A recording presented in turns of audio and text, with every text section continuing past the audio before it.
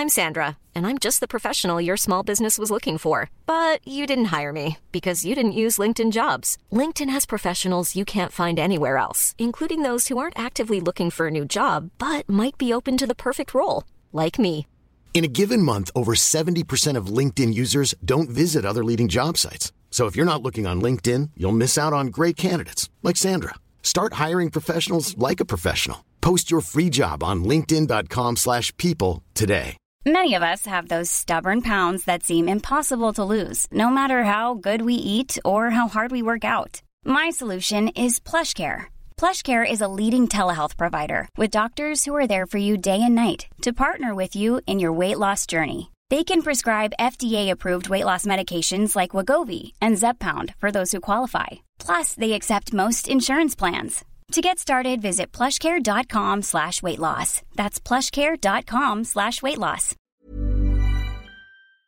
Hello, everyone, and welcome back to another episode of On the Line. Today, I am joined by the one and only, and I really, truly mean that. I mean, I've never heard somebody so peppy this early in the morning. It's Marcia Kilgore, everyone. Esty! You see what I'm talking about? When you said the one and only, I felt a bit like Elvis for a moment. Just for a moment. So I've heard you being described as a live wire. Do you identify as that? Not at all. I don't think, I'm quite practical. And Yeah. I don't know, I'd say live wires are, maybe impractical, but I'm quite a practical, maybe optimistic person. A passionate person? Yeah, I'm a passionate person. Right. Yeah, I'm opinionated. Opinionated. Yes. But Okay. I try not to be, opinionated in a negative way because that doesn't get you anywhere. Okay, are you like a firm believer in kind of like putting out into the universe what you get back into the universe? 100%. Yeah. I actually had a little Instagram chat with somebody yesterday about karma being like it's sort of a self-regulating mechanism, right? Because what you put out there is what you yourself believe you should get back. So Yes. Okay. that is then how you live and what you allow to happen to you. I know Right. that's kind of deep, maybe for 9 a.m. No, it's not. It's not. It's kind of like teach others how you like to be treated kind of thing. Is it like that? No, not even. I think that you allow good things to happen to you if you truly believe that you've put good things out there. Okay. And that we actually limit ourselves in terms of what we will achieve on a deeper level, based on what we think that we've given. So somehow in the subconscious, you don't take more than you truly believe you've given. I see. And it's like a self-regulating mechanism. So if you want to have a better life, you have to give more, and then you get more because you allow yourself to. Right, but is the giving, is it coming from a natural, true place? You can't just make a list and be like, okay, so today I'm going to give more. Today I'm going to try to do 3 nice things. You can start that way if you're not naturally good at it, right? Okay. It's like everything is a discipline and a habit. So, and we'll all slip and we'll all be kind of negative once in a while. But Yeah. if you actually make a list for yourself and say, I am going to do these 5 things today, if it's even something so easy as smiling at somebody, you realize when you smile at somebody, some stranger, they smile back immediately. That happened to me today. Right. And it makes you feel better. It makes them feel better. You feel like you lifted their mood. They Yes. feel good. And then you feel better about yourself. So it's what you put out there. And it can be a tiny little thing. But then you get used to it. And then you think, you know what? I'm the person who smiles at random people and makes them feel good. And that's just one thing. But then if you don't do it, then you don't feel like yourself. So it's all about putting these little disciplines in place to try and be more, positive and up. And everybody can do it. Yeah, we're all trying to be more positive and up. I mean, I'm trying desperately. I think you do quite well. You think so? Yeah, come on. Oh my God, I was in such a mood yesterday. You can have moods, but then you snap out of it.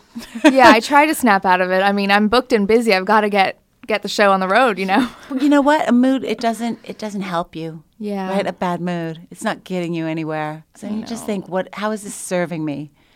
And then you can recognize it. You can have your moments, but then get moving. I was just on a yoga retreat, and one thing that I took away from it was that sometimes when you're in a negative space, you tend to attract more negativity, right? Of course. So you eat the bad foods, you listen to the really sad music, and you just try to feed that negativity somehow. And it's such a hard cycle to break. There's actually some studies about not negative music, but sad music and how they actually help you process sad feelings. Right. So there's nothing really bad about sad music because apparently it's sort of empathic. Yes. Somehow, in your subconscious, but certainly if you it's like eating a cookie for breakfast, there goes the whole day. I mean, I did have 2 bites of an eclair for breakfast this morning as I was running out the door. Were you standing up? Yes. Then it doesn't count. It's no calories. The standing eating while moving is actually negative calories. I love this. Yeah. I love this so much. Okay, so, I mean, I could do an overwhelming introduction of you, but I would love to hear how you actually describe yourself. When people are like, what do you do? I do hate that question. You know what? Everyone calls me the serial entrepreneur. Right. But I hate that. I don't know why. And when you have to fill out the form for customs Exactly. and immigration and they ask, what do you do? And I think, oh, God, the serial entrepreneur. I can put entrepreneur, but actually a lot of the customs officers don't know what that is. Right. So then sometimes I'll put creative director. Oh, okay. Okay. Or manager. But, we're all managing at different levels. This is true. Yeah, but I guess I am a serial idea generator. Idea generator. I try to improve things. I try to shape new concepts and bring them to people in a really beautifully executed way. Okay. I try and be an elevator. Ooh, Not the kind that you ride up and down a building in, but I guess one that takes something and tries to make it better. Yeah. Yeah, I like the idea of being an elevator. Yeah, I think that's amazing. That'll really confuse the guys at customs and women. I'm an elevator. Yes. Well, even when you walked into the recording studio, you were like, why can't I get your T-bar necklace? Yeah. I have to mention that because I was like, oh my God. Oh my God, that T-bar necklace. Thank you. We're obsessed. I'm obsessed. It's really, and you know what? I'm not a natural jewelry person. Okay. So as you see, I've got like this tiny thing. Yep. I've got my wedding ring. But there are just some pieces that are so easy to wear. Oh, yay. And it's not too feminine, but not too, gangster. Oh, that's so nice. It's funny you say gangster because in my first meeting with Daisy, I was like, I really want it to look like, something that your uncle with a hairy chest could wear, like a big gold necklace. And they were like, no. Feminine gangster. Feminine gangster. The oxymoron. That's really cool. Anyway, back to you. Right. So obviously I want to talk all about your career and everything, but I'm so curious to know what your very first job was and when you fell in love with working, because it seems like you really like to work. I do like to work. You know what? I think it's social. Okay. Yeah, and I find it just really interesting. It's sort of a lot of people trying to accomplish something. And I think, many millions of years ago when we were all in social groups, right? Usually it would be a bunch of women together for most of the time because we were gathering, right? Or taking care of the children. And the men would be out hunting and killing the animals. And I think there's something about having a collective purpose when you bring people together and having a reason to kind of do something that really makes you happy. And so it's really kind of evolution. We haven't changed that much. How long we've been in this form has been relatively short compared to all of evolution. And so it's natural, I think, for us to want to be together in groups trying to achieve a purpose. Mm-hmm. And so for me, it just seems really natural to work. I don't know what to do with myself if I don't have problems to solve, things to try and figure out, people to be around. And it just feels good. It's stimulating for the mind. And then trying to continually push that and do something more and more challenging for me just feels natural. I think a lot of people have a lot of, we've evolved to the point where life is actually a bit easy. And people won't say that, but certainly in the Western world, right, for a lot of us, it's too easy. And that's probably why we're unhappy. Because that's not how we're wired. We're wired to struggle. Oh my God! What was the question? I have to write the question down as you ask me, or else I go off on one all the time. Well, I like what you said about that we're wired to struggle. Yeah. It's funny, though, because since we don't have to struggle for a lot of things that we may be used to, we're struggling so much internally with other things with now. Mental things instead of physical things, and that's a problem too, right? You have to have that balance of everything is done for you. We all then go to the gym. I know. And if you think about it, you could clean your house. if you No, had I that don't wanna time. do that. No, but it is like physical work. And I think a lot of happiness comes from actually being physically active also. Yeah. So we have to replace these things that we don't do anymore because they're beneath us with other things that sort of do the same thing. And you just realize it's become, everyone's looking for comfort. Yeah. But comfort isn't happiness, Ooh. right? Oh my gosh. So fitness. Let's just talk about that really quickly, because sometimes when I'm in the gym on I call it the dreadmill, when I'm like, Ooh, I love that. yeah, when I'm like on it, walking like, I'm like looking around. I'm like, this is so weird. It is a little weird. Have you seen that? There was a movie called Wall-E. Did you ever see it? Oh yeah, I've seen it. I've seen it with my kids, many years ago. But it's all people sort of floating around to do their grocery shopping, and they're all really overweight and not walking anywhere. And they've got these little machines that float them around. And you do sort of walk by gyms and think, now I get it, right? In a city, especially if there's pollution and it's not necessarily so beautiful to go and run unless you're near a nice big park or go for a walk. But the fact that we all go into these boxes and sweat is a bit manufactured. Yeah, it's a bit weird. But are you big into fitness? I used to be, right? I used to be a personal trainer. So I was a bodybuilder when I was a kid in Canada. I didn't know that. Yeah, there was nothing else to do. And I'm Canadian too, so I know. Yeah. There is really not much else Where to do. did you grow up? Waterloo, Ontario. Oh, God. That's about as good as Saskatoon, Saskatchewan. No, Saskatoon is better. Do you think? I mean, better or worse?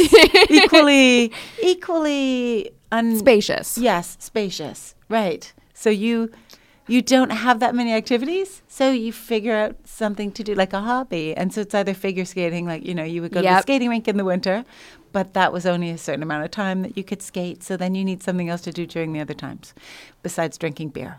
That's a big one. Yeah. So I ended up in this gym because my sister's boyfriend's brother owned a bodybuilding gym. Okay. And he said, oh, you should come down to the gym. So I went down to the gym, and this woman who was Miss Canada, like lightweight bodybuilder, put me through my paces and trained me. It was a basement gym. At the end of that, I could not walk up the stairs to get out of the gym. Gosh. I actually had to kind of crawl up the stairs to get the bus home. And I how old remember were that. you when all of this was going on? 15. Wow. Yeah. So then I sort of took up bodybuilding, right? And I go to the gym every day for an hour and a half. And then I ended up competing. Wow. And winning a couple of titles. And then when I moved to New York, that's how I was a personal trainer, because people would follow me around and, say, hey, can you be my personal trainer? Wow. I want to look like you. Okay, so going back to your very first job. Yeah. What was it? I think probably very first that sort of was a real job. I mean, I was a babysitter, right? Yeah. Everybody was a babysitter. I was a gymnastics coach. Oh, wow. Yeah. So I did that for a while. I was a lifeguard. Yeah. I was a waitress. Yep. And then when I moved to New York, I was a personal trainer. Right. And then I did facials. And then I opened a facial business. And then I was, I guess, the manager and the facialist and the everything else. The everything. Yeah. How did you get so into doing facials and things like that? So from running around New York doing personal training, it was usually, really hot and sweaty. And New York is quite humid. And I'd always had quite oily skin and hadn't really managed to figure out how to solve it. So one summer, instead of going to the Hamptons with my clients, I ended up going to Christine Valmy School of Aesthetics to learn how to fix my own face. And so I went for this crash course in how to do facials on myself because my skin was such a problem. And I had bought every product out there and nothing worked. So I thought, well, let me go and try and go a little bit deeper and find out what the problem is rather than trying to stuff something on the top. Let's figure out where this comes from. So I learned how to do facials, and then I had some personal training clients who also had bad skin. So then I started to give them facials. I'd give them a personal training session, then lie them down on the floor and give them a facial. Incredible. Yeah, so I don't know why they let me.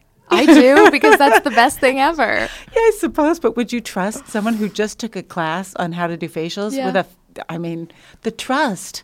I have to be very grateful for that, right? Like, people let me do stuff, and I really still can't. And this was not only just like 20-year-old girls. It would be, a 45-year-old socialite on Park Avenue, right. And you name it. Everybody just let me. But I guess skincare must have been a different world then, you know? It was quite basic, Yeah. right? So it was still sort of it was dominated by the Eastern Europeans.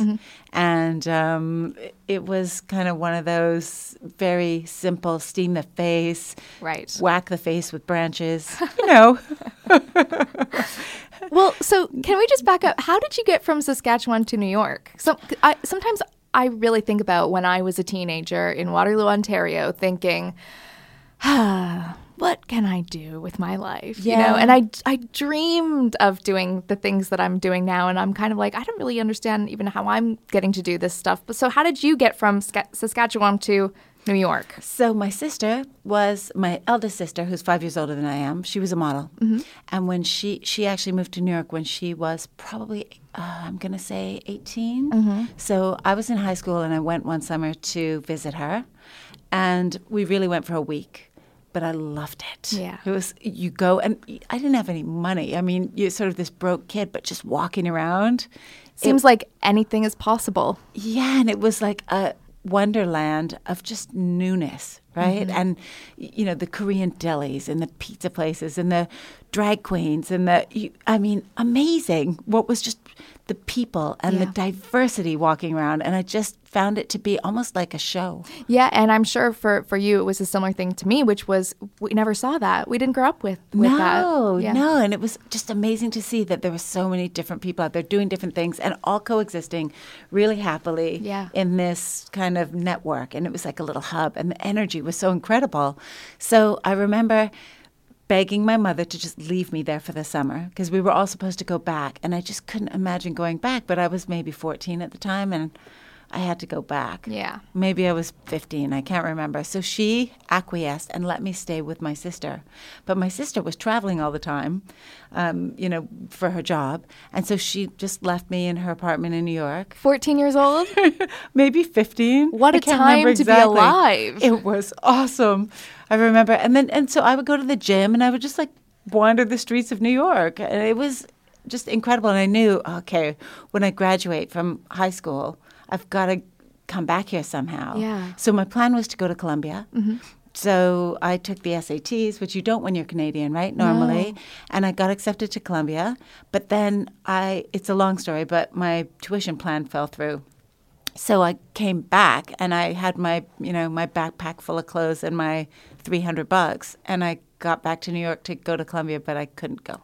And it was too late to get a student loan because I was Canadian, right? So they didn't have any and it's like left. Quadruple the price as well as a Canadian to go to an American school, isn't it? At that point, I didn't even look. Yeah. So it was sort of too late to consider it. Right. So I then was in New York.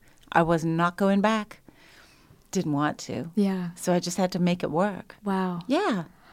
It works out. Things do work out. But you seem to be somebody who, once they get their, heart set on something, you just seem to make it happen. You know what?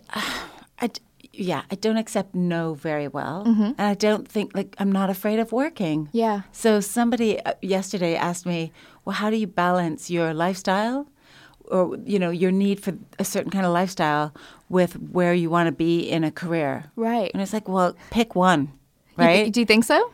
You can't necessarily, when you're a startup, you can't choose that you're going to have X amount of money and build a business. Your money either has to go into your lifestyle or your business, right? You can't have both. Right. So there will be sacrifices, and there are always sacrifices. It's not like the people that you see have probably sacrificed along the way to get to where they are. They weren't living large the whole time. Right. So it's one of those, you can't have your cake and eat it too. All these old, adages, they're true. Right. Yeah. Well, speaking about starting a business, we have a question from a caller. Ryan Reynolds here from Mint Mobile. With the price of just about everything going up during inflation, we thought we'd bring our prices down. So to help us, we brought in a reverse auctioneer, which is apparently a thing. Mint Mobile Unlimited Premium Wireless. How to get 30, 30, bit to get 30, bit to get 20, 20, 20, bit to get 20, 20, bit to get 15, 15, 15, 15, just $15 a month? Sold! Give it a try at mintmobile.com/switch. $45 up front for 3 months plus taxes and fees. Promo rate for new customers for limited time. Unlimited more than 40 gigabytes per month. Slows full terms at mintmobile.com. Mother's Day is around the corner. Find the perfect gift for the mom in your life with a stunning piece of jewelry from Blue Nile. From timeless pearls to dazzling gemstones, Blue Nile has something she'll adore. Need it fast? Most items can ship overnight. Plus, enjoy guaranteed free shipping and returns. Don't miss our special Mother's Day deals. Save big on the season's most beautiful trends. For a limited time, get up to 50% off by going to BlueNile.com. That's BlueNile.com. There's never been a faster or easier way to start your weight loss journey than with PlushCare. PlushCare accepts most insurance plans and gives you online access to board-certified physicians who can prescribe FDA-approved weight loss medications like Wegovy and Zepbound for those who qualify. Take charge of your health and speak with a board-certified physician about a weight loss plan that's right for you. Get started today at plushcare.com/weight loss. That's plushcare.com/weight loss. plushcare.com/weight loss. Hello, Estee. My name's Taylor. I'm calling from Canada, Calgary specifically, but actually I'm waiting at the airport because I'm boarding a jet to the Philippines. Anyway, my question is, how do you get the balls and the courage or the ovaries to start a company and to own your craft?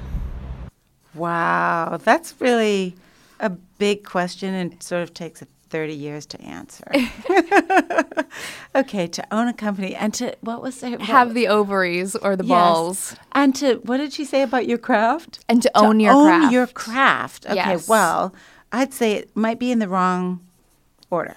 So number one, own your craft. Yes. Then start a company, right? Yes. Know what you're doing. Get good at it. Mm-hmm. I think it's very natural and organic to start a company if you're really good at what you do, and then you want to get other people around you to be also good at what they do, and then you can organically get bigger and bigger, right? It seems very simple, but when you spell it out like that, it's like, yep, that makes sense. It does make sense. So before I started Bliss, right, I gave facials. Yeah, right? to And your then clients. I get to my clients on the floor of my apartment, and then on the floor of my apartment, it ended up being one of those things where it was like a bit like a social club, right? They'd come over at 7 o'clock for their personal training session, and then I would give them a facial from 8 o'clock to 9 o'clock, and actually then or 9:30 or whatever, and then I could never get them to leave my apartment. So what I realized, and it wasn't glamorous in there or anything, it was the East Village, it was like a one-room studio, they were laying on a wool carpet on the floor, but I had to get up at 5 o'clock in the morning because my next personal training client was at 6:30. So I was always having a hard time getting them out. So I had to get a room somewhere where it was obvious that I was going to leave that room, so they had to too. Mm-hmm. Not that I didn't like chatting, but people would have stayed. I mean, you like chatting. I do. With the best of them. I do like chatting. So if you're like, get out. I needed sleep. I had to deliver the next morning some great, inspiring personal training session to somebody. So, yeah, I had to, So I went to get this other room so that I could bring people in for facials and then get them out. Right. So that I could see 3 or 4 or 5 people a day or whatever. So I rented a small room. And I, then built up my clientele in that room until I couldn't take any more people between 9 o'clock in the morning and 9 o'clock at night. It was full. And at this time, were you thinking, I'm going to start an amazing skincare brand? No, but I did know that if I was sort of the only person doing it, that, trying to take the laundry in and do all the booking and do all the facials and everything was probably not sustainable for a long period of time. So when I got so booked that people just couldn't get in for years, right, which happens because people will come in and they'll say, well, I want to come every 2 weeks or I want to come once a month, and then they book their appointment. It's not that many people you need before you're fully booked for the rest of time. Yeah. And I thought, well, I've got to train other people how to do this. So if I get a slightly larger space, and, I went from basically having a one-room little studio to having, and I think that was maybe $700 or $800 a month, to a place that was, I think, $1,500 a month, right? Where I had 3 rooms. And then I rented a place that was maybe $6,000 a month. So, and I had 10 rooms. So you sort of slowly build up, and at the same time, I gave the best facial in New York, right? And I trained other people how to give the best facial in New York. And then I trained more people how to give the best facial in New York. And then I tried a bunch of massage therapists and hired the people who gave the best massage in New York. And so I had all these people who had honed their craft and owned their craft. And I was providing a platform for them to, deliver that craft. And that is, I think it's, quite insightful. What she asks it in the wrong order. But you have to be so excellent at what you do and what you deliver, because there is a lot of average out there, and the world does not need more average. You can't get up in the morning to think, I'm going to be average at this. If you're just kind of half-assed, there's a great post on Instagram. It said, go full-assed on everything. Full-assed. Don't do anything half-assed. Everything has to be full-assed. How do you know if you're the best at what you do or if you're average and just think you're good? Well, I think this is where it's organic, right? If you don't get good feedback, yep, you're average. Is feedback important? Do you ask for feedback? Sales, feedback. What are they? I'm sorry. There's what do they call it on social media? Reviews. Nope. Comments. Kind of. The overall engagement. Engagement. That's it. I'm sorry. I'm not my very day good. job. I'm not good at charades.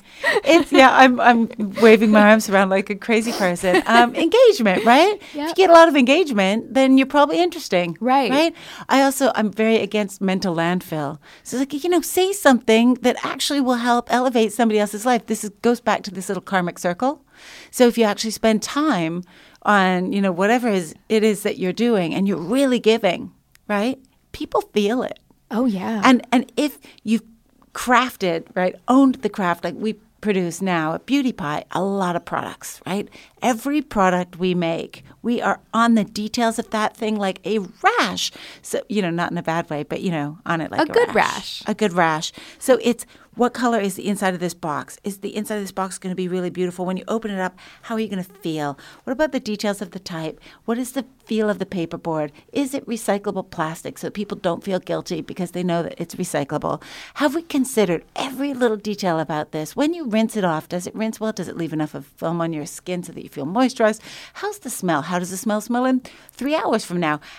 All of that. Every single product, right? We could just say, hey, LabX, can you make us a body scrub? But we don't. Right. It's like, okay, is this smell good enough? Does this smell hook you?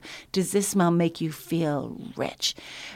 Is it, would you buy this over and over and over again with your own money? And if any of these answers are no, it's not good enough, because why should somebody buy something that isn't the best? Just give them the best. It does take effort. Yeah, I think that's a really good point. It does take effort, and asking those questions, you really have to be present in the overall process. Yes. Otherwise, what's the point? Yeah. If you can't be present. Yeah. Why should anybody? Yeah. Right? Nothing fake lasts. Nothing fake lasts. No, it doesn't. You can't be a faker. It's like bricks, right? You've got to build now. Bricks are terrible for the environment. Apparently, I learned this. Bricks? Bricks. There's a woman I listened to speak at this forum who has something called Biomason, where she's growing bricks out of, I think, fungus. Okay. But it's much more ecologically correct, because apparently bricks are a disaster for the environment. But I'm talking about metaphorical bricks. You have to build whatever you're building on bricks. It has to mean something. Yeah. If it means something, people remember it, right? So everything you do has to be exceptional and has to stand out, or else you're building your, you got the three little pigs. So you want a brick house. Right. So brand storytelling is as crucial as the products, would you say? Or well, in the end, someone can buy a product and be totally hooked on it because it's amazing, whether or not they heard the story.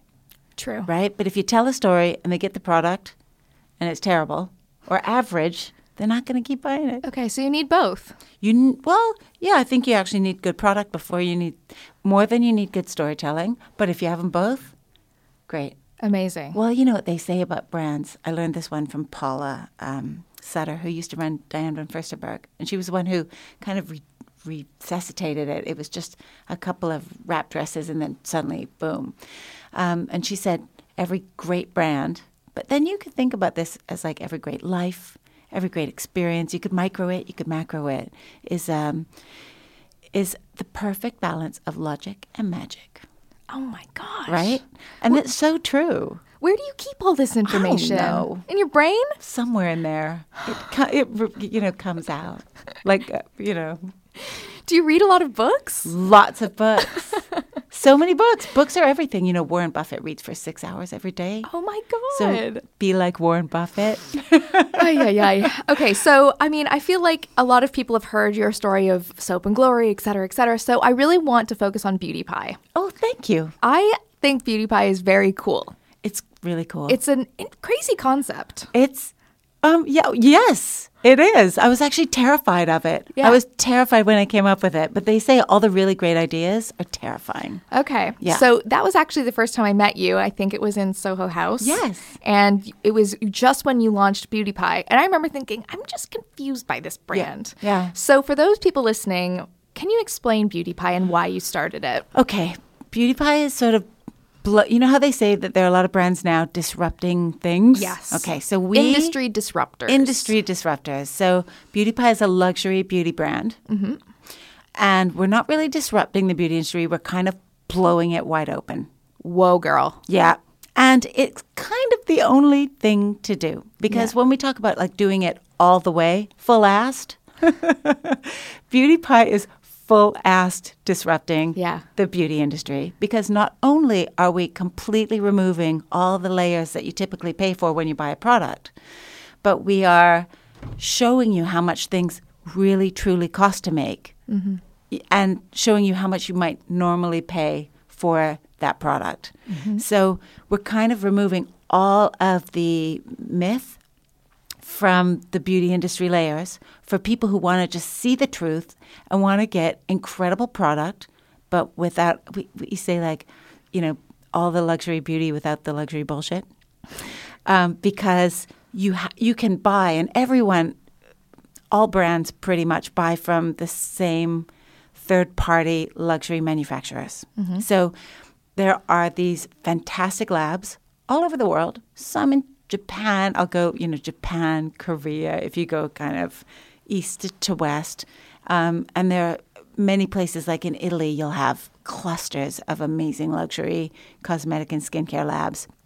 France, Switzerland, obviously the UK, the US, all have amazing labs also. And I've worked with them for now, like the last 28 years. So I know the really good ones. And they've always kind of been the really good ones. And now you also have a few really small good ones who've broken off from the big really good ones, who are a little bit faster in terms of being able to produce new things and just don't have those lead times. And we luxury brands, we all use these same suppliers. And very often you actually use the same product. And have you ever seen that Dove? There's a Dove ad, and I'm kind of going off, but I do that. I'll try and rein it back. There's a Dove ad where you see a woman and they're photo shooting her and then they're retouching her. Yes. Remember that? Yes. Yeah, it's kind of like that. It's like, here's this amazing quality, beautiful eyeshadow stick, but we all buy that eyeshadow stick and then we all put our package on it. And branding on it. And then we stamp it, but it's the same product. Right. Now, sometimes you go in and you will manufacture to spec.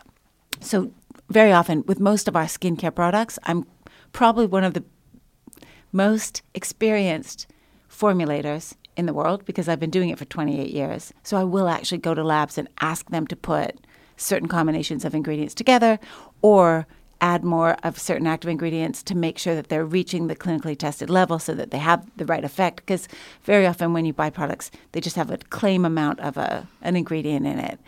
So what we do is it's a membership club.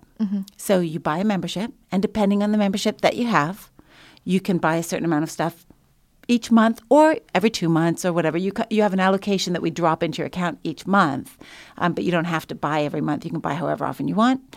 And so for every membership contribution you make, you basically can shop through the back doors of these factories, but virtually. So we bring all this incredible stuff in. It's all luxury quality. And then we show you how much it actually costs to make. And based on your membership, you can buy it at that factory kind of cost. We can't say factory price because it's a legal term. Okay. But it's sort of like coming out of the back door without the markup. Right. Now, knowing that normally, if you have a $10 cream, right, something that costs $10 to make, and this includes the package, right? So a beautiful glass jar and a beautiful carton on recycled paperboard, of course, without too much foil so that you can also recycle it again, which is very important. And we think about all these details with a lot of anti-aging ingredients in it at the right level. 50 ml fill, 10, 12 pounds, $10, $12 without VAT. It all kind of balances out. It's about the same. That would normally sell in a retailer for $100. Right. I mean, you've got to factor in the retail costs and all these, brand costs. 60% goes to the retailer. Right. Right? Then you have X for the celebrity whose face is on it, and X for the overhead, and X for the salespeople who are, the commission. So you're paying $90 extra on one. For what? For, I don't know. Doesn't really make your face look any better. Okay. So for those who really feel like they need that to, acknowledge themselves, then maybe that retail experience is great. But I think there's a lot of people now, and I really felt this 5 years ago. It's like, what's important to a woman or a man now is their own Instagram and Facebook pages. It's their brand that matters to them, not somebody else's. So why should they pay 10 times markup just to get this product when actually their own brand is more important? And I think all of our individual brands are more important to us than any brand that we buy from. So why should we be paying so much? And also the customer is so much savvier. We know about ingredients now, more than ever before at least. Yeah, and so people want active levels of products and not for things to be watered down. Also, what really bothered me after a while? The beauty industry. So, listen, I've made my living in the beauty industry giving facials, and I had Soap and Glory, right? And I had Bliss. And so I've done this. But when you go with your brand to a retailer, it's always about, okay, I have to retail that for X, right? And this is the way you start to think about it, which is not at all focused on the customer. So I'm so focused on her or him and giving her or him something amazing.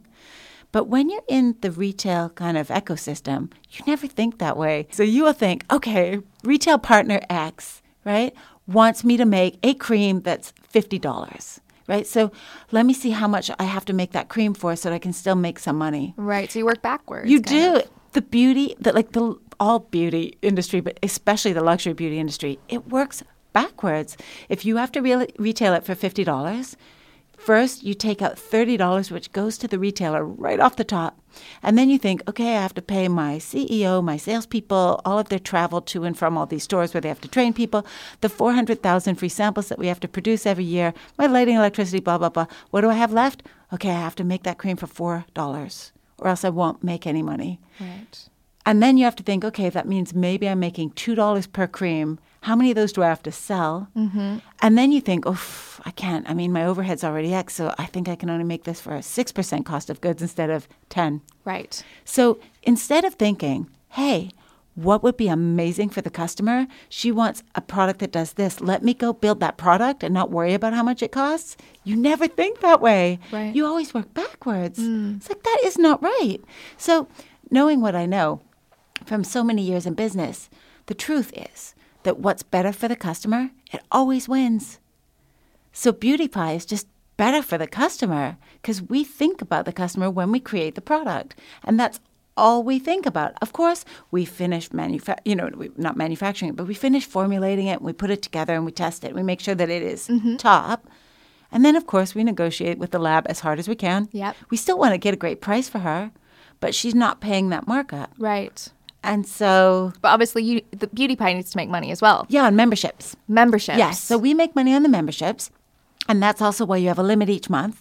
Because we've figured out that so in the old beauty world, you have to make, out of selling, $100,000 worth of stuff, you would ideally make $10,000 in profit. So what I tried to do is think, okay, how do I make that 10%? So you pay $10 to buy $100 worth of stuff. You can choose, right? So every $100 that you want to access, you pay 10. So I still end up with the 10, and that's how we run our business. Got it. And you end up saving 80. I see. Yeah. I see. But everybody wins because we can run the business, and the customer gets pretty much 5 times as much product for his or her money. Right. So it's so beautiful because you never compromise. So why were you so nervous to start this? Because I thought everyone is going to hate me. Did they? Well, then I thought, but wait, everyone, who's everyone? Everyone is the beauty industry because they've been doing it the old way for so long. But then I thought, well, 1,000 times more people will love me, right? This is for the women and the men who spend a lot of money on luxury cosmetics and love treating themselves, but don't want to pay for that exorbitant markup. And they just want to see, the real thing. Absolutely. And it really seems like you built this for the customer experience rather than building a brand that's going to be maybe, for other beauty brands, if you see what I'm saying. Like for other retailers. Yeah. And the truth is now in the whole retail industry, most of the big beauty retailers have their own brands anyway. And those are the ones that they really push. Right. So, you don't really have a chance if you go in with a new brand because you're only giving them a 60% margin, whereas if they make their own brands, they're going to make a 90% margin. So it's also changed a lot that way. And a lot of the big retailers who used to be really great partners have their own incubators where they do their own brands. I see. Yeah. So we mentioned earlier that there are so many myths within the beauty industry. Was there any backlash from beauty brands being like, how dare you talk about all of this stuff? And I mean, I wouldn't say it's common knowledge to people, but I guess people who work in beauty all know these things. Sure. We actually have a lot of people who work for other brands who are members. Oh, my gosh. Yeah. Yeah. And who was an early member? Bobby Brown herself, because she's not associated with her brand anymore. Of course. But she signed up. Bobby's cool. She's really cool. I know. So I see a lot of people who are, global head of marketing for such and such. Yeah. And they've signed up because even at their own brand, they get a 30%, employee discount. But with BeautyPie, they get an 80% BeautyPie discount every day of the year. So why would you, when it's made at the same place, and actually ours is probably better because we've not worked backwards to value engineer things into a price point, why would you? I'll tell you one thing I love from BeautyPie. It's the lip glosses. Oh, yeah. They're so great. Creamy and nice and really good. Yeah, skincare is incredible. Lip glosses are incredible. We have some really beautiful eyeshadow palettes. Our foundation is incredible. Sunscreen is incredible.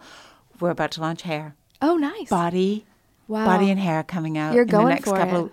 Well, we want her to be able to come in and then just kind of do the thing. Yeah, and always have new stuff.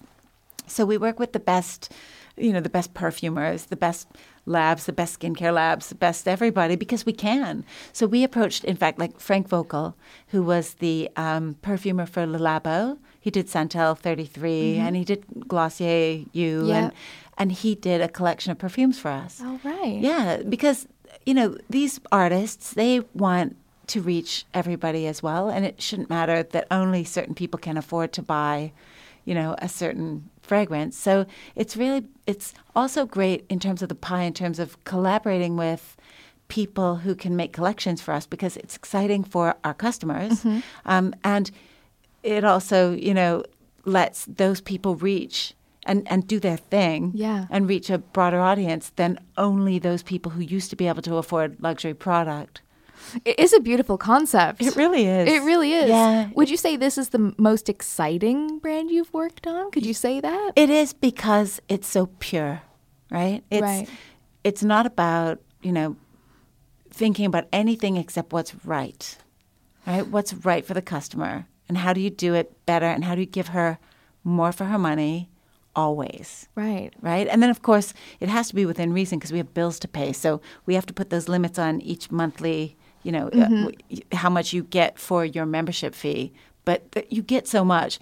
Most people, if they ever want to pause their membership, it's because they have so much product. Right. They don't need anything for a month. But now that we've got hair and body, It's interesting, though, because I feel like this couldn't have been your first brand that you ever made. No. It took all of those years of experience to kind of build this. But, I mean, you're already so successful. Why were you like, let me do it all over again? Because it's social, right? It's, I heard from somebody at a dinner a couple of weeks ago that 60% of the decisions we make in life are because of loneliness. Oh, my God, that's depressing. It is, but then you can think about it and think, well, it just shows you how important it is to be part of a social group, right? And for me, working is just being part of a really smart social group and people who are driven to get something done, and we work together to solve problems. And what better problem? I mean, it's not really a problem, beauty products, right? But you just think, I love it. I love everything about the beauty industry, and to be able to do it my way and not worry about somebody else's rules, which is always so frustrating because having someone else decide whether or not you get great space and location, or if they put you in their email or what, that was always really frustrating to me. Somebody said to me also, I think it was last week, like the moment that I felt happy was when I realized that I am responsible for everything, right? Okay. And when you stop saying, other people are responsible for my success, and you take it and you really take responsibility for your own success or your own whatever it is that you're doing, then that is the moment that you really reach happiness. And for me, that is, I'm going to do this idea where every part of it is totally pure, right? And our motives are completely pure, and we can be completely transparent with our customers, and they win. And hopefully if we get enough members, we win, and it works for everybody. And that is also just a fun thing to do every day because you're not compromising yourself. We don't have to lie ever, right? And we don't have to pretend that a product's worth more than it is by making people feel, like they have to have it, or that fear of missing out. There's none of those psychological tricks that take place that just aren't really that healthy for women. It's all about just, hey, look what we can all get if we band together. We can all go buy from the best labs in the world as if we are one big cosmetics company ourselves. So I guess it's just nice after so many years of building experience to be able to apply them in this pure way. It's like getting to the top of Everest, right? Wow. Yeah. That's exciting. It's really exciting. I love it every day. I mean, there's so many problems every day because when you're dealing with 400 products, you'll have...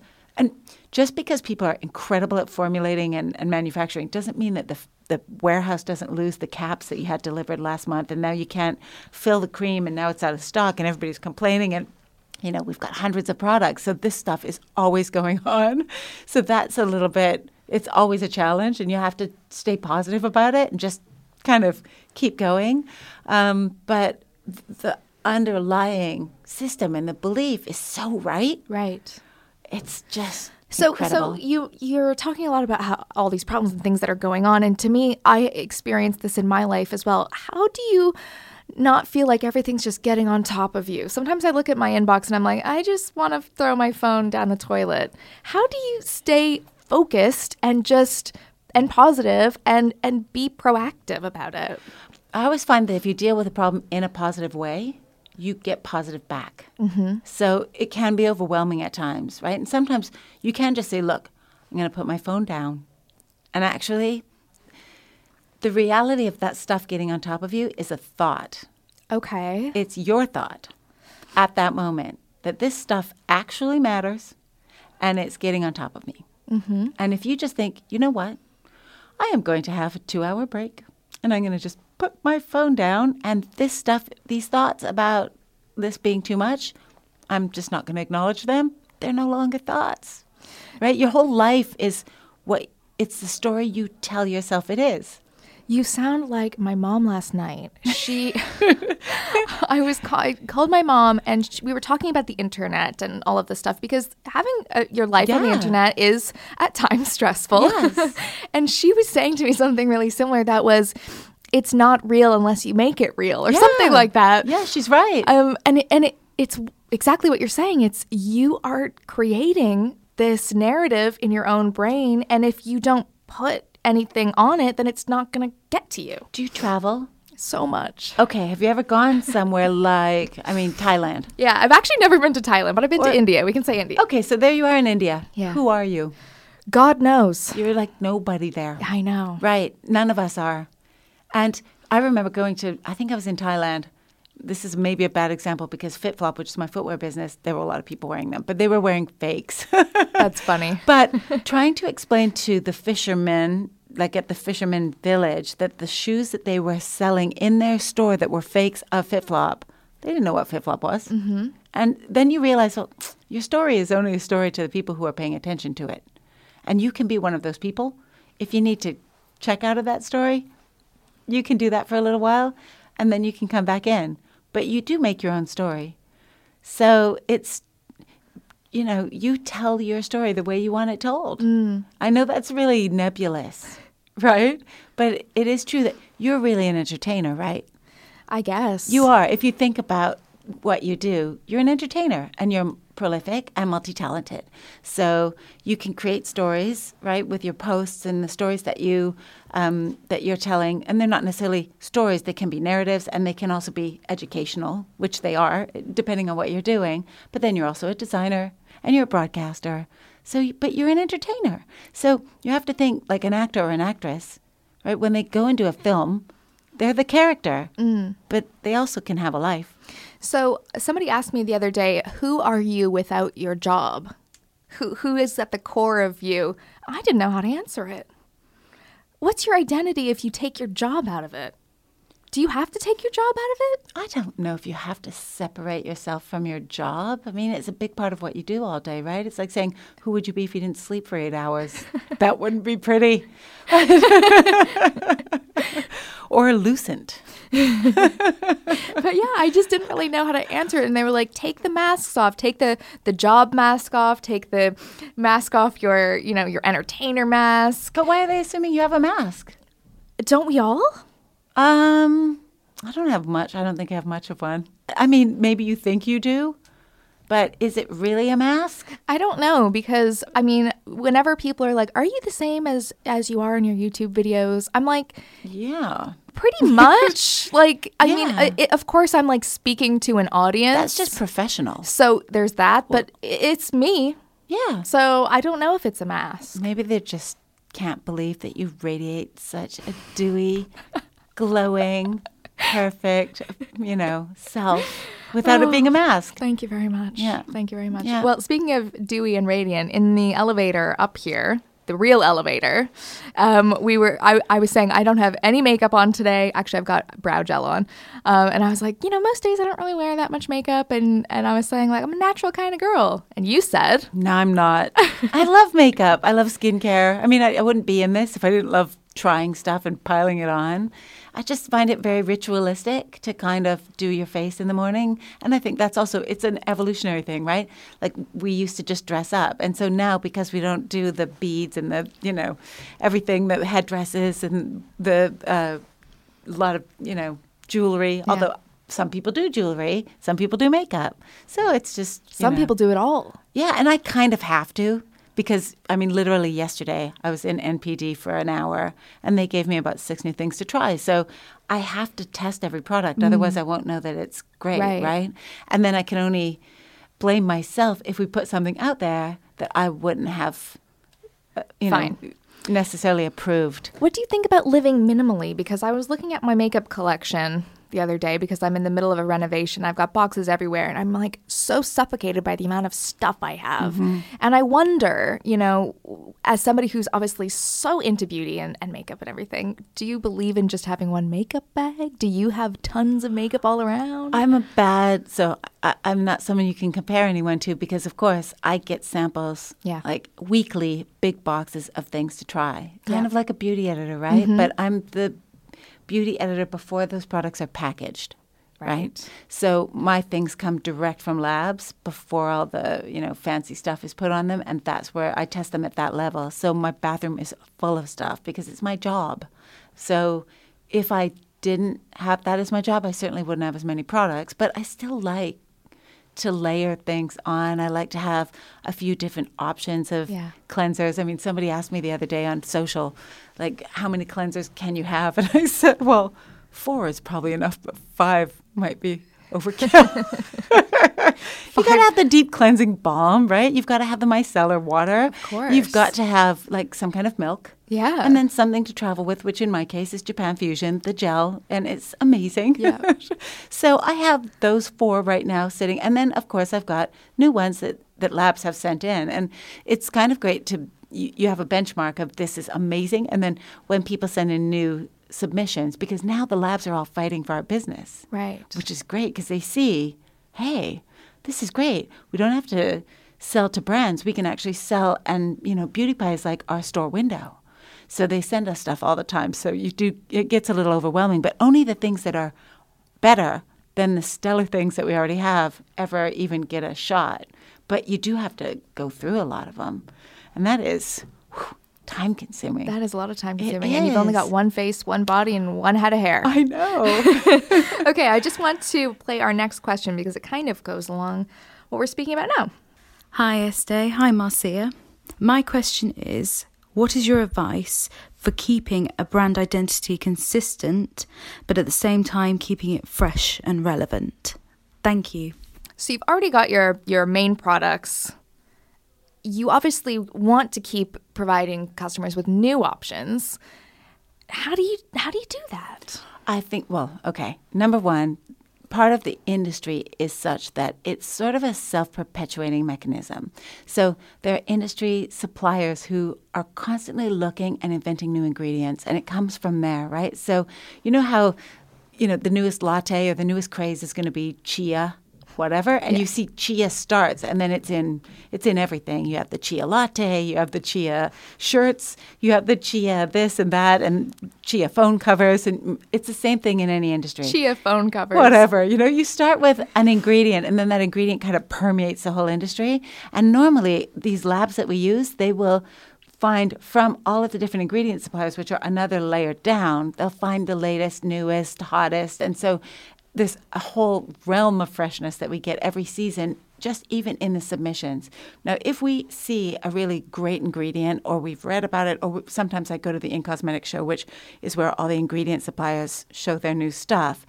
If we see something and none of the labs are showing it to us, we will bring it to them and ask them, could you make, this kind of product? And then we'll spec it out. We'll say, I can't tell you any of the new ones. But let's just say we've got something we're working on with CBD oil, right? But there's another ingredient. Is that really happening?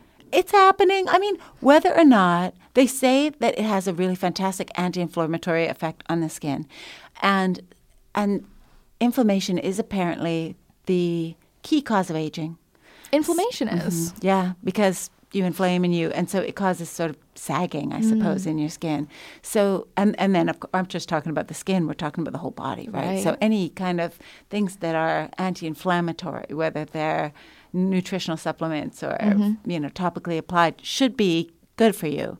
So we're trying to figure out what can we connect with CBD oil in terms of other ingredients to reduce and calm the skin. So first, it can start with a little seed of an ingredient. She was talking about brand identity. Yes, yeah. Yeah, so brand identity, someone genius told me this one too, and everybody should follow him on Instagram. His name is Steve Hyatt, and he's a photographer. And he is also a graphic designer and really understands how to make things consistent. And he, as an artist, for his entire life, has always had a very consistent look. So this is a guy who's been consistent for probably 50 years. And he's one of those, like, the real geniuses.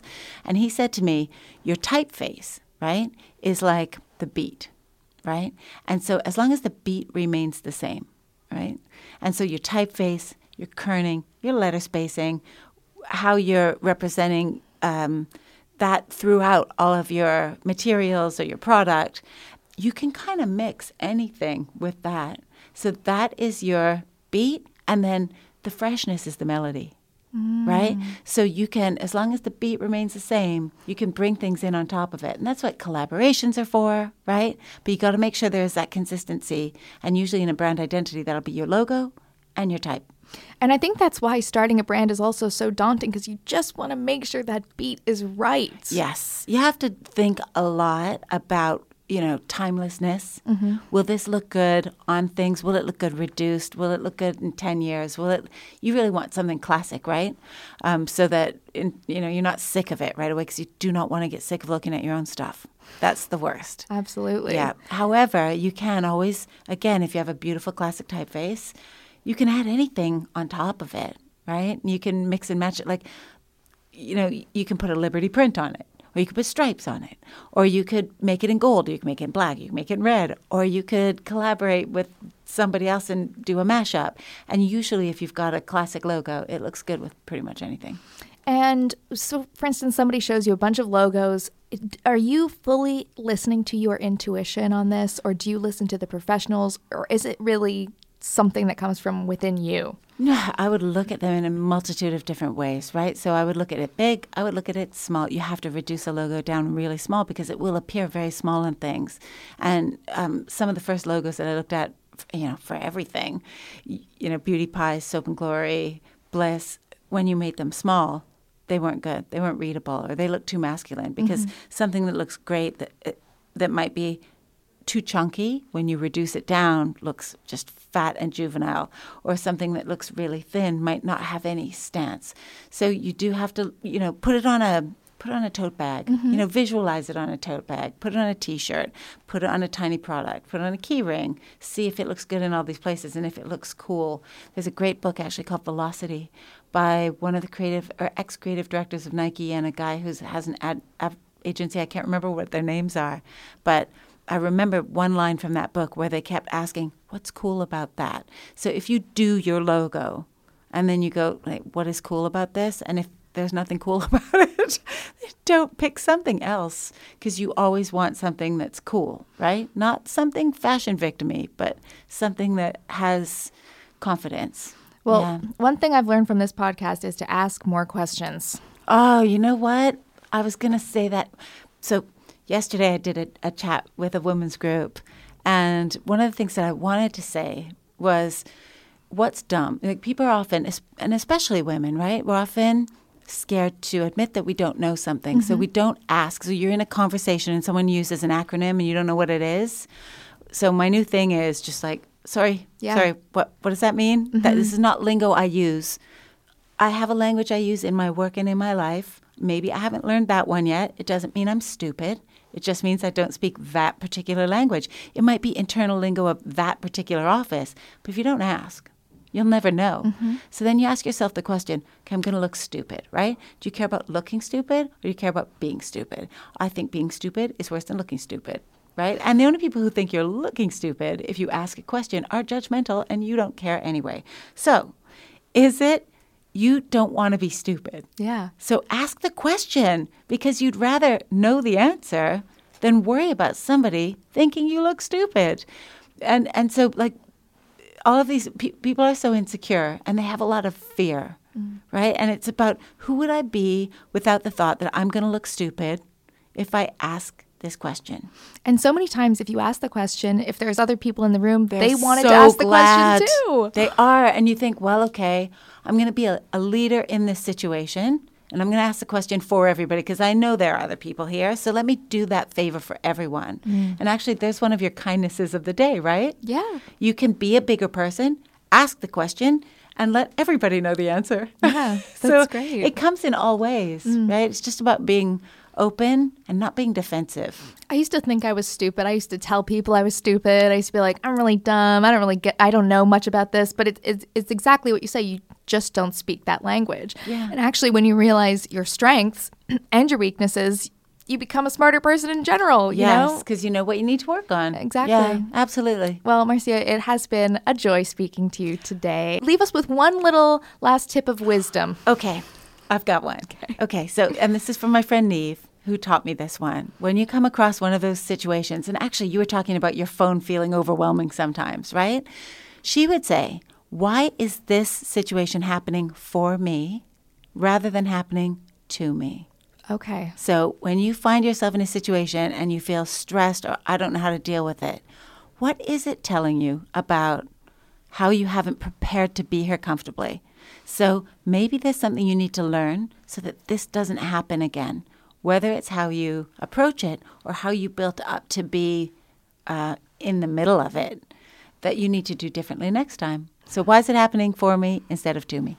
That's a really good one. All right, everybody, go and get it. Thank you, Marcia. Thanks. Hey, y'all, Darius Rucker here. You know, a lot of people ask me, what inspires your music? And one of the big things is a strong sense of place. That's why I love my home state of South Carolina and want to share the awesome things it has to offer. From the beautiful mountains down to the sunny coast, it's got it all. Not to mention two of my personal favorites, great golf and amazing food. Come see why I love this place. Visit discoversouthcarolina.com.